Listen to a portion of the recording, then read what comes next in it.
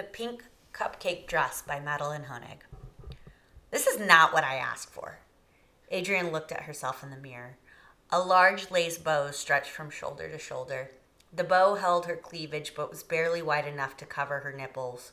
The tulle from the dress was hemmed right below her knees, and the sleeves ran all the way to the tips of her fingers with a hole for her thumb.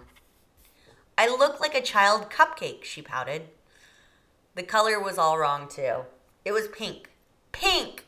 Not off-white like she requested. It was salmon pink. Her wedding was in 2 days. This was a disaster. It all started when Adrienne was a young girl in the suburbs outside of Ohio.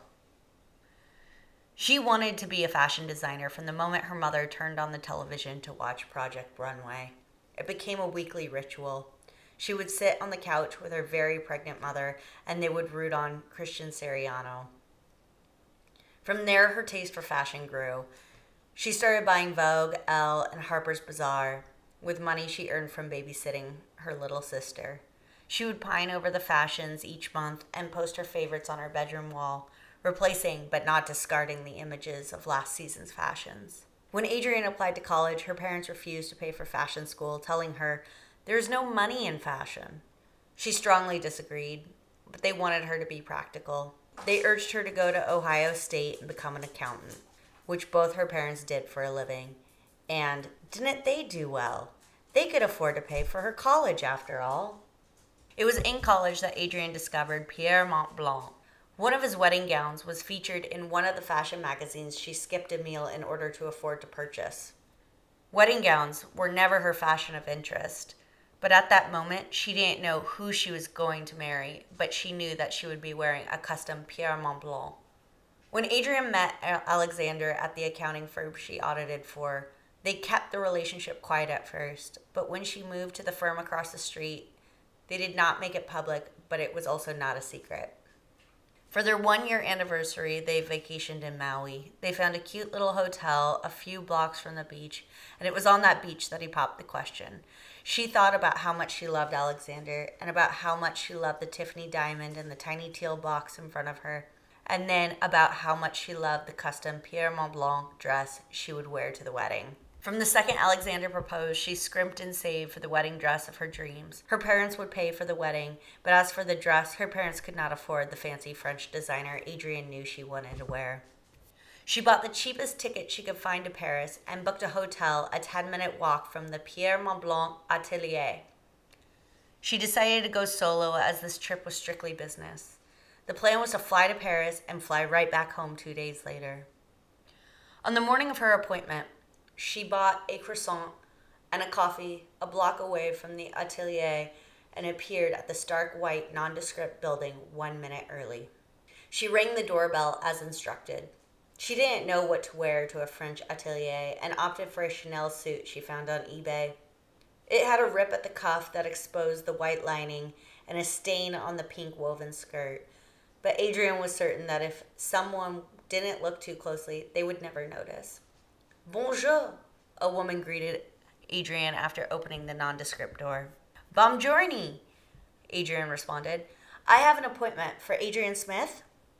"Ah, welcome. My name is Colette, and I will be assisting you with your fitting and translating for you today. Please, come in." The woman opened the wide door and opened a palm to welcome Adrienne into the building. As Adrienne followed the woman up the steep wooden steps, she noticed the woman's attire. She wore black cigarette pants, a black cashmere sweater, and a black ballerina flats. Her chestnut hair was pulled back into a low and sleek ponytail. The woman was simple, yet elegant, and Adrienne suddenly felt overdressed for the occasion. "Monsieur Montblanc does not speak a lick of English, but don't worry, I'm here to help with that. Have a seat, and Monsieur Montblanc will be out in a moment. Would you like some champagne while you wait?" Adrienne gave a tight-lipped smile and nodded her head. "That would be lovely," and then kicked herself for sounding like an old lady trying to impress the queen rather than a sophisticated woman about to get married. The room was large and bare except for a handful of mannequin form dressed in white wedding gowns. The floors were oak and the bare walls were white. In the center of the room, a runway ran about 20 feet long and about 6 inches off the ground. At the beginning of the walkway stood mirrors at various angles. Adrienne sipped her champagne while she waited. She wondered what Pierre Montblanc would be like. Would he be friendly? Would he be rude? Would he like her ideas? Or would he not give her an ounce of creativity? Suddenly, a small man appeared, speaking in a language Adrienne didn't recognize but figured was French. He was waving his arms around as Colette followed him back into the room. He stood no taller than 5 feet tall. His hair was combed back, hiding an evident bald spot at the crown of his head, and a thinning pencil mustache sat directly above his top lip. He wore a black slacks and black suspenders over a white button-up shirt. There was a tape measure around his neck, and other than the pink Chanel suit and the tape measure, the only bit of color in the room was his bright red ascot. "Hi, I'm Adrienne. I'm a huge fan of your work." Adrienne grinned at the tiny man and held her hand out to Pierre Montblanc. Ignoring the hand, Pierre turned to Colette and without taking a breath continued in French. When he stopped, Colette turned to Adrienne.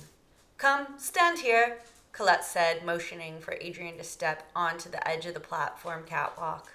Pierre took the measuring tape from around his neck and lined it up along Adrienne's right arm and then her left. Pierre shouted something in French and Colette took note. "Doesn't he want to know what I like?" Adrienne asked. "Of course, I will translate." Colette continued to write and Pierre continued to measure. "I would like something sleek and form-fitting, but not too sexy, something tasteful." Colette translated Adrienne's request in a few French words to Pierre, and Pierre said something back, and then Colette nodded for Adrienne to continue. "And nothing white, because, I'm not a virgin." Adrienne blushed as Colette repeated what Adrienne said in French. The right side of Pierre's lip curled up. Adrienne was unsure if what she said was funny or if Colette made a remark that made Pierre smirk. "I'm not a fan of lace or bows," Colette spoke in French. Pierre raised an eyebrow, looked at Adrienne, and then nodded. "Also, I know it's not very modest of me, but I long for something sleeveless and to the floor.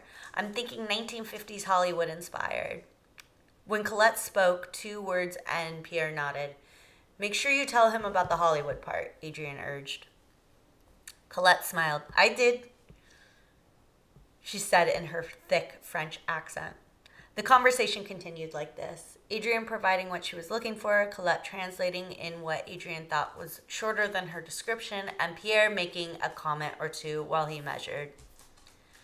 When the fitting was done, Colette gave Adrienne specific instructions. Once the custom dress was finished, 2 days before the wedding, it would be sent to a sister atelier in New York. It was close enough to her home in Ohio that she could drive, get a final fitting, and take the dress home the next day. The schedule was tight, but Colette assured Adrienne the dress would be ready in time for her Cleveland wedding. Once she got home and returned to her normal life, Adrienne marked the days off in her calendar. She told everyone she was excited for the wedding, but really it was the dress she was counting the days down for. Finally, the day of the fitting came. Adrienne, her mother, her little sister, and her best friend Cassie squeezed into the blue Honda Corolla. That night in the New Jersey hotel, Adrienne could not sleep. She tossed and turned all night, bumping Cassie as she lay awake dreaming of her wedding dress. In the morning, she woke and hurried the group out to the car, through the Lincoln Tunnel, and into the Chelsea Atelier. The pink cupcake dress that Adrienne had been squeezed into fit her like a glove, but it was not the dress she described to Pierre Montblanc, or more specifically, what she described to Colette.